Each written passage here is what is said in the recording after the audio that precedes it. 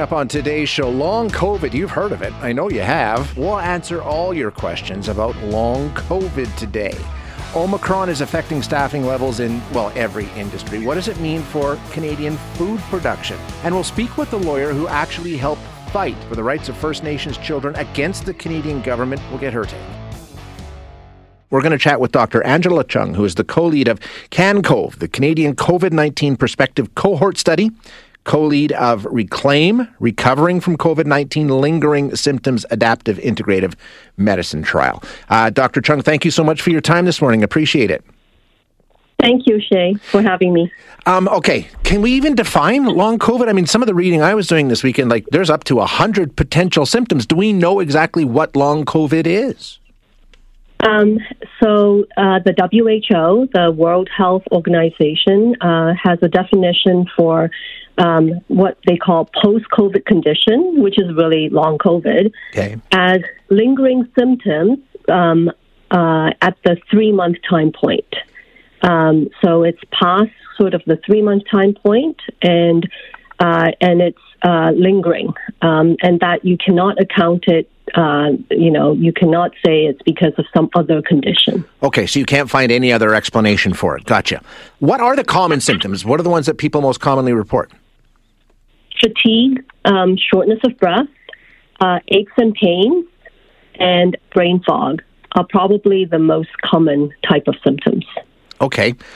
Do we have any idea what causes it? What the reason that we see it showing up, as you say, 3 months after infection? Well, there are many hypotheses on why people have long COVID. One of them is that there may be residual viral particles. Another one is because it's something to our immune system, and so it may be an inflammatory response. And there are other reasons that may be maybe the cause of it, such as dysfunction in the endothelial system. Bottom line is we don't have all the answers. We are still looking into it, and I'm not talking about just our group, but internationally. Yeah. And it's an evolving science right now. But it is quite real. It's not all in someone's head. And the symptoms can be mild, but it can also be debilitating. In terms of this kind of a reaction to a virus, are there instances where this happens from other viruses? Like we know we have some sort of data that, if you're infected with this virus, there is a chance that something like this, long-term symptoms or lingering symptoms can happen? For sure. I mean, there have been other viral illnesses like mono or EBV is the virus, Epstein-Barr virus. Yeah. There are many other viral diseases that have lingering symptoms. And, what we're seeing in long COVID is very similar to what we call ME/CFS, myalgic encephalitis chronic fatigue syndrome. Although most of the patients that we usually, by the time that the ME/CFS patients contacted physicians and got the right care, and got a diagnosis, it's many, many years out, like up to 6 to 8 years out. So we are seeing early on, and the trajectory may be quite different for sort of long COVID compared to ME/CFS patients. Okay. But we can certainly learn from that, learn from sort of what works in some of these patients. For example, resting and pacing is important for these patients to get better. And not to overdo things so that they don't get relapses or what some people will call post-exertional malaise, PEM. So there are many things that we have learned over the past 2 years, and certainly, we're continuing to learn as well. Any idea why it seems to affect some people and not others? And how many, what is it? Can we put a percentage to how many people may develop long COVID? So that is a great question. We estimate that at least 10% of patients who have had COVID can get long COVID. So, there are more than 2.5 million people in Canada infected with COVID. So I expect, at least 250,000 people. But the problem is, not everyone got PCR tested. So that number may be a low end of it. And there are people with COVID that, was not tested and they weren't tested and then they, have long-term symptoms. And so it can be as high as, 30-something%. So that's the current sort of guesstimate, I would say. What about relationship to severity of illness? I know lots of people who had a cold, maybe lost their sense of taste or smell for a couple of days.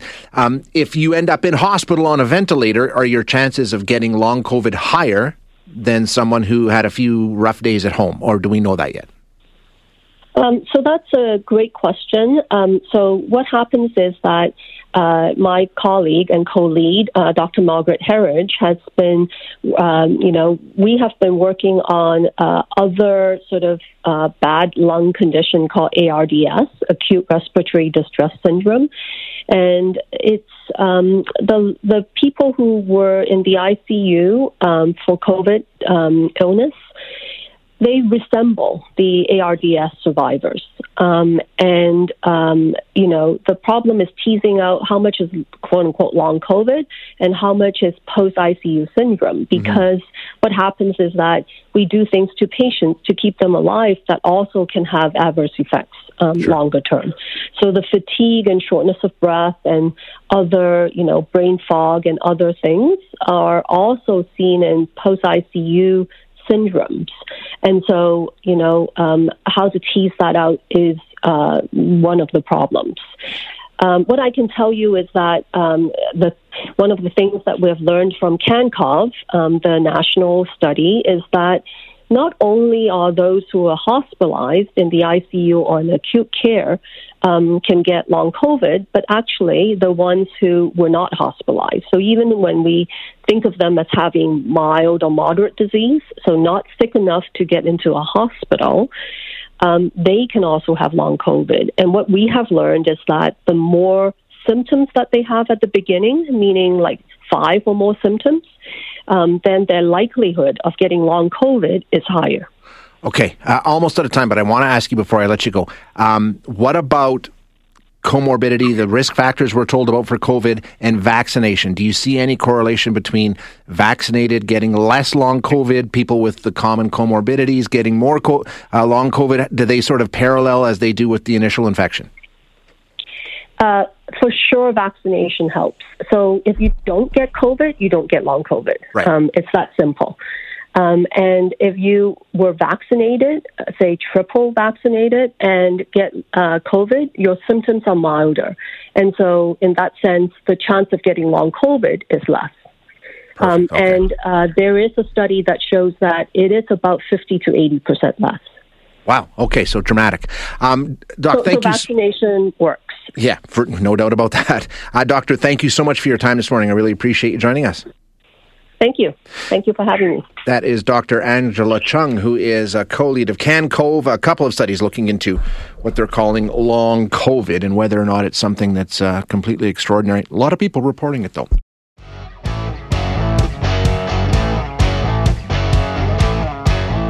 We've talked so much about Omicron and the effect that it's going to have. And one of the big concerns, and we're seeing it, you name the industry. We've talked to a number of people on the air in the past couple of weeks or whatever, just so many people out sick and the impact that has. Last week, we had a chat with Bob Lowe of the Canadian Cattlemen's Association and talking about, the problems that they've faced. And he said one of the big ones they faced because of the pandemic was, if you remember, when the packing plants closed down, because so many people were sick, and the crunch that caused. Well, guess what? That's happening again. There's another COVID-19 outbreak at the Cargill meat processing facility near High River. Right now, it's about 40 or 50 confirmed cases. That's according to the union that represents workers there. In December, they voted 71% in support of a new contract, which averted a strike, which would have been purely chaotic. And health and safety issues were one of the big points in their discussion because, as we said, back in 2020, they were shut down for 2 weeks when hundreds of workers tested positive for COVID. And we were all hoping we'd avoid that situation, but it looks like we may be headed there again. Now, as a matter of fact, right across the board when it comes to food production in this country, this is a concern, and we're already seeing some of the implications of Omicron and staffing issues. So to get some insight onto what's going on, we're going to chat now with Mary Robinson, who's president of the Canadian Federation of Agriculture. Mary, thanks so much for your time. I appreciate you joining us today. Thanks for the call, Shay. Happy to join you. So, yeah, I mean, Cargill, I know that affects beef producers in Alberta, and they'll be keeping a close eye on that, but it's so much farther widespread than that, right? I mean, some of the stories I've been reading, you talk about chicken producers, you talk about mushroom growers. Doesn't matter. All aspects are being affected, right? Absolutely. And, even before COVID hit us and now Omicron, workforce needs were an issue in agriculture. We've seen chronic agricultural labor shortages for a while now, and it's definitely been on our radar. So when we take a look at what's going on, and we'll get to those issues in just a moment, but first, the acute phase that we're in right now where we see Omicron and what it's doing, are you hearing reports from around the country about this is what's happening in this sector or that sector? Yeah, we're definitely hearing reports from different producers, and the important thing about our food supply chain is it is a chain, and we saw that initially when COVID hit, the shortages that we experienced. And I know one thing that beyond just the producer's side that's a big concern is this trucker situation and that looming deadline of the 15th of January and what that's going to do. Yeah, we're actually working on getting a guest about that this week. We were just talking about it. Yeah, if you haven't heard, all truckers planning to cross into Canada from across the United States border as of this Saturday will have to be vaccinated. And there's a lot of people very concerned that it's going to take the supply chain that's already stretched to the limit and stretch it even a little bit further.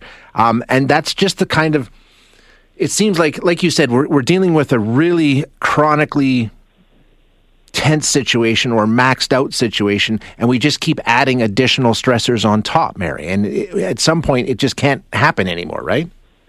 Well, yeah, you'd wonder, but I know I can proudly say in agriculture, when it seems like the impossible is in front of us, we do usually seem to get through it. And I think as far as the world goes, Canadians are pretty fortunate that I don't think Canadians are going to go hungry anytime soon, but I think it does create a lot of uncertainty for consumers in regard to food prices. But from where I sit, the bigger concern is the uncertainty it creates for producers. I know here, I'm in Prince Edward Island, and we're facing, obviously, an issue with the U.S. and trade of potatoes. And, come the middle of February, if we don't have resolution to that, it's going to be a huge impact potentially on the acres that get planted here, which in turn is going to have a devastating impact on our provincial economy. When you talk about how it's exacerbating a chronic situation that's been bad for a long time, tell us about that. What's going on? Is it pandemic related, or does it go even before the pandemic, back more than 2 years? Oh, yeah, definitely more than 2 years. Like the Canadian Ag HR Council, which I used to be part of, they have some startling data. They've been collecting data for a while, and I think in 2014, the number was that Canadian farmers, just farmers, not the value add and all the spin-offs that we see from Canadian agriculture, but farmers alone in 2014 lost $1.5 billion in sales because we couldn't find people to do the work. In 2020, we know COVID just made that worse. And the chronic labor shortage resulted in $2.9 billion in lost revenue. And that's just over 4% of our sector's total sales, which is, that's a pretty big deal. Yeah, absolutely it is. You know what I was thinking about getting ready to do the interview, and I was thinking, in a lot of these instances, Mary, and tell me if I'm wrong, we see industries like we see, restaurants or stores, retail stores or whatever, saying, we're just going to close one day a week, or we're not going to open, or we're going to close early, or whatever the case may be, because we don't have the staff. And I was thinking, well, if you're running an agricultural operation, you don't have that option. I mean, the cows don't care how many staff are there. They're going to continue to need to be fed, or, same thing with chickens. I mean, life goes on, right? You can't just say, well, we'll just take a day off because we don't have the staff.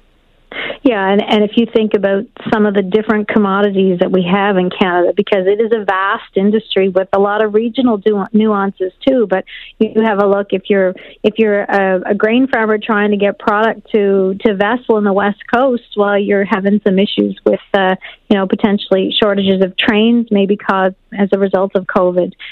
When you look at if you're a greenhouse grower, if you can't get your workers into Canada because of COVID regulations, that means that you're maybe not going to be able to, plant that crop that you're looking to plant next week. So it doesn't matter if you're livestock, crop, all of these people face different challenges. I mean, we all rely on people there helping us to do the work. So what's the remedy here, Mary? Is there one? Is there a way to sort of make this better in the short term and the long term?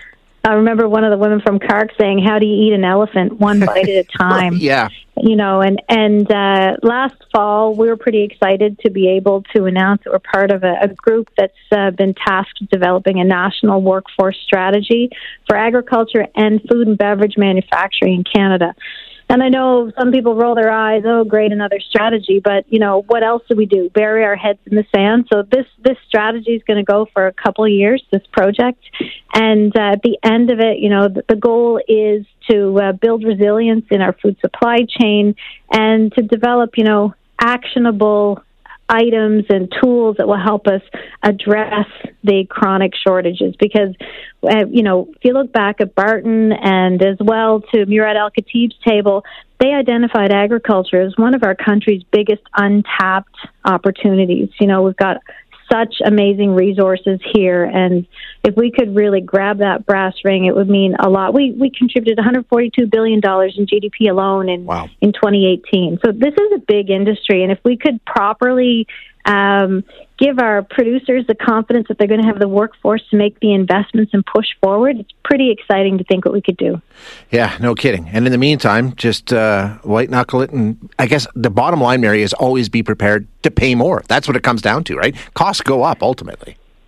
Yeah, and I think we also in agriculture have a lot of concerns about, what's going to happen with carbon tax and how that's going to be passed on to us. Because Shay, producers are price takers. We have very little opportunity to change the price we're paid. So if we get loaded a whole bunch of costs, then it's and if you were to look at a pie chart of how much, where the money goes for that bag of potatoes or apples you bought at the grocery store, and you look at the percentage the producer gets, it's a shockingly small percentage.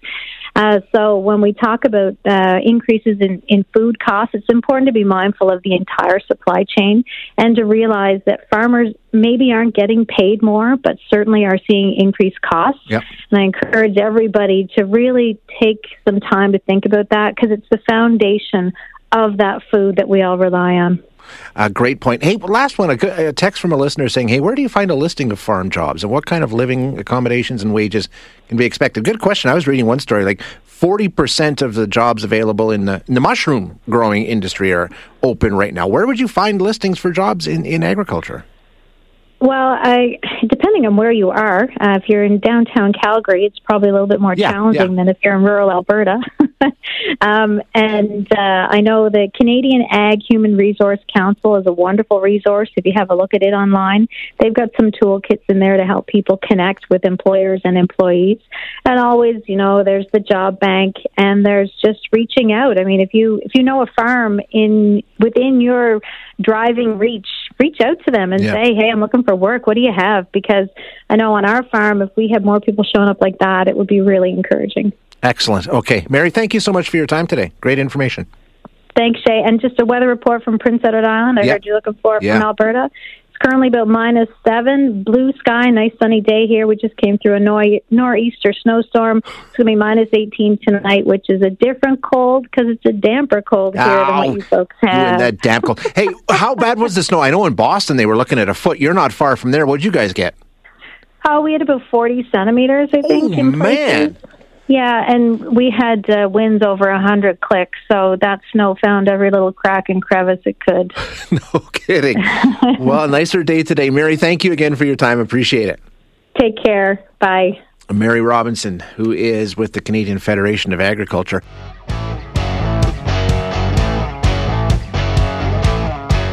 Government of Canada announcing they had reached an agreement, well, two agreements really, in terms of compensation and reform when it comes to First Nations in this country, dealing with residential schools. And a lot of questions from listeners as we talked about it in terms of how the money was, arrived at and what it's for and, why it had to happen this way and all these sorts of things. So we're going to chat now with actually one of the lawyers who was involved in some of the litigation. Anne Levesque is an assistant professor at the Faculty of Law at the University of Ottawa, and she joins us now. Anne, thank you so much for your time. I really appreciate you joining us today.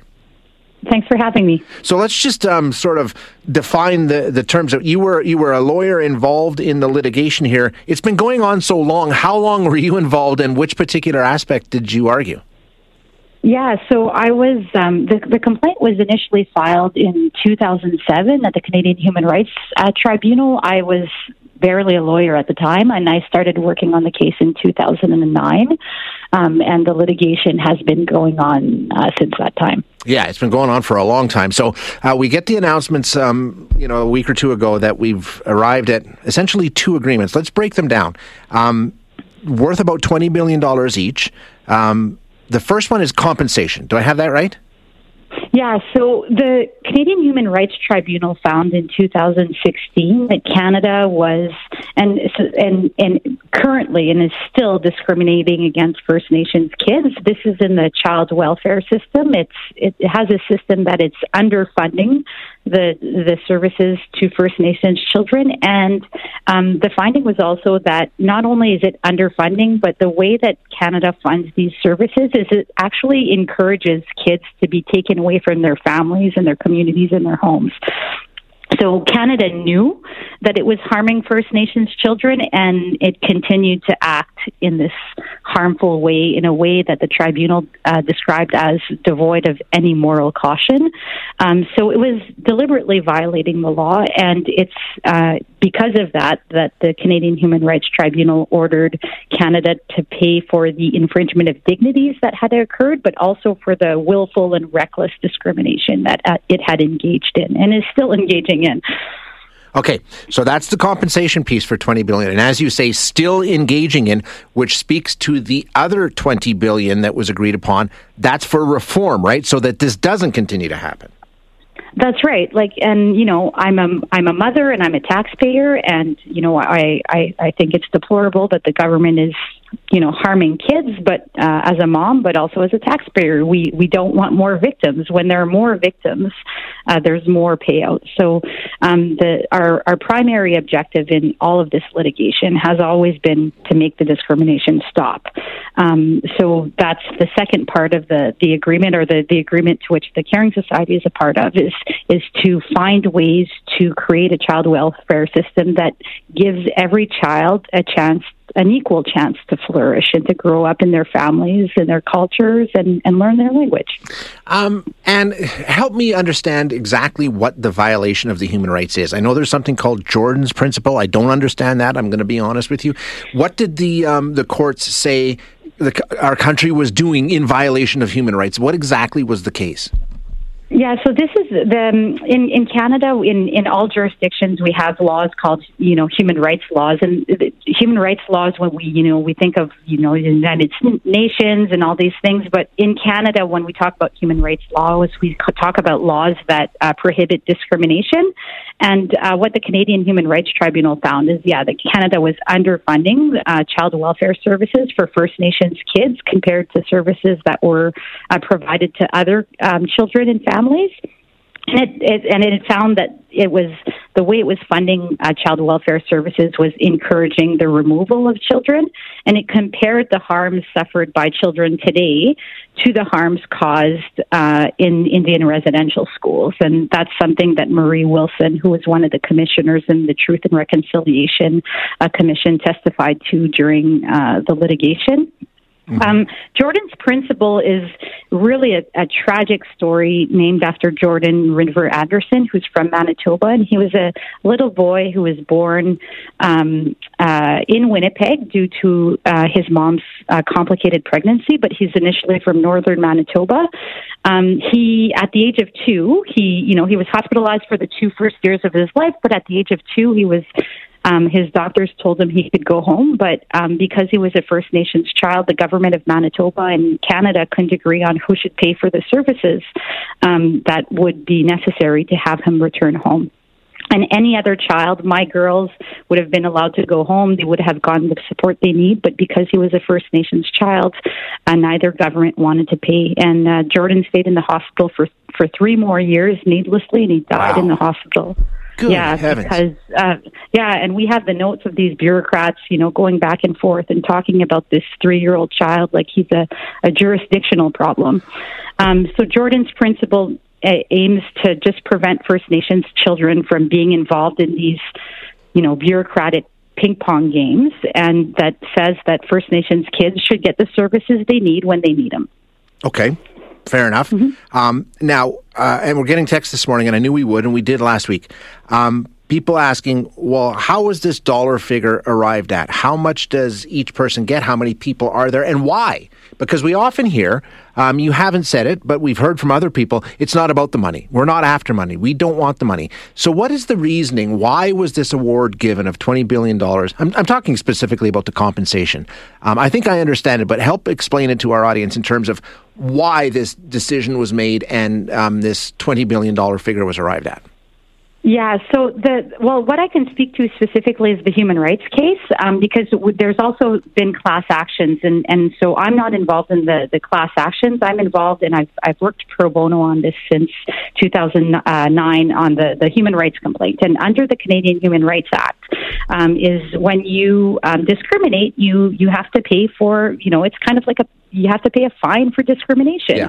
And if you discriminate intentionally and knowing that you're violating the law, then it's something called, willful and reckless discrimination. It's an increased fine. So that's what the government has been found to be engaging on. So we won a ruling in 2019 saying that, the tribunal described the discrimination of Canada against First Nations children as the worst case scenario of discrimination. And, I agree, it's the government that has the obligation to protect children was actually harming First Nations kids. So it described it, so it awarded the maximum amount, which is $20,000 under the Act, to every victim, and it also awarded the maximum amount for willful and reckless discrimination, because Canada has known since the early 2000s that it was discriminating against First Nations kids. It knew that some of the kids were dying because of the discrimination, and it continued to act.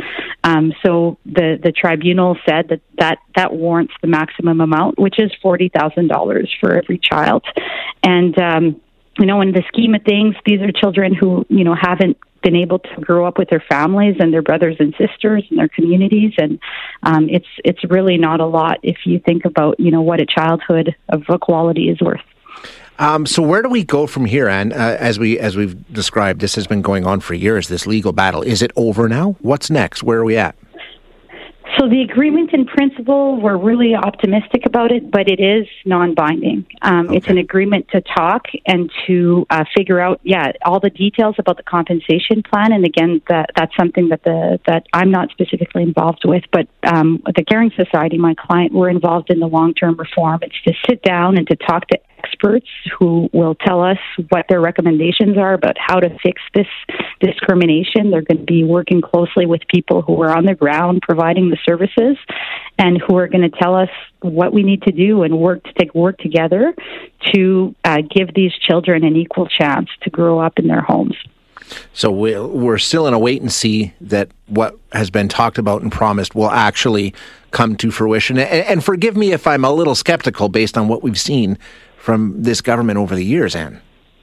Yeah, and what I would say is litigation is one tool, but we would not have been successful without all the support of Canadians, and especially this summer when, I think Canadians were just so alarmed to find the bodies of the children, and there was just a wave of support and solidarity of Canadians saying, this can't happen again, not on my watch. And so we're really counting on the support throughout the year to make sure that the negotiations happen in good faith and really with the best interest of children at heart. And thank you so much for your time and for the information this morning. I really appreciate it. Thank you so much for paying attention to this situation. It's so important. It definitely is. Thank you again. Appreciate it. Bye-bye. That is Anne Levesque, an assistant professor at the Faculty of Law at the University of Ottawa. And as you heard, she worked pro bono for years on this case that has wound its way through the courts and ultimately came to a resolution last month. Does that clear it up for you? It does for me. I think a lot of the questions, because I had similar questions, in terms of the compensation and, and a lot of you asked the question last week, okay, well, they keep saying it's not about the money, it's not about the money, it's not about the money. Well, then why is it about $20 billion? And, as she pointed out, that's the way that the system works. The compensation has to be paid in order to, promote accountability and to show that what you did was wrong. It's like a fine, essentially. Some of you wondering about the time frame. This deals with basically from 1991 going forward, generally speaking. Some of the, there's a number of different arguments, but this doesn't go back to what we were talking about with residential schools in the 50s and the 60s. This is different. This is, after the human rights legislation and all the rest. Thanks for listening today. To hear any of our other interviews, you can find them wherever you find your favorite podcasts. And if you like what you hear, don't forget to rate and review us.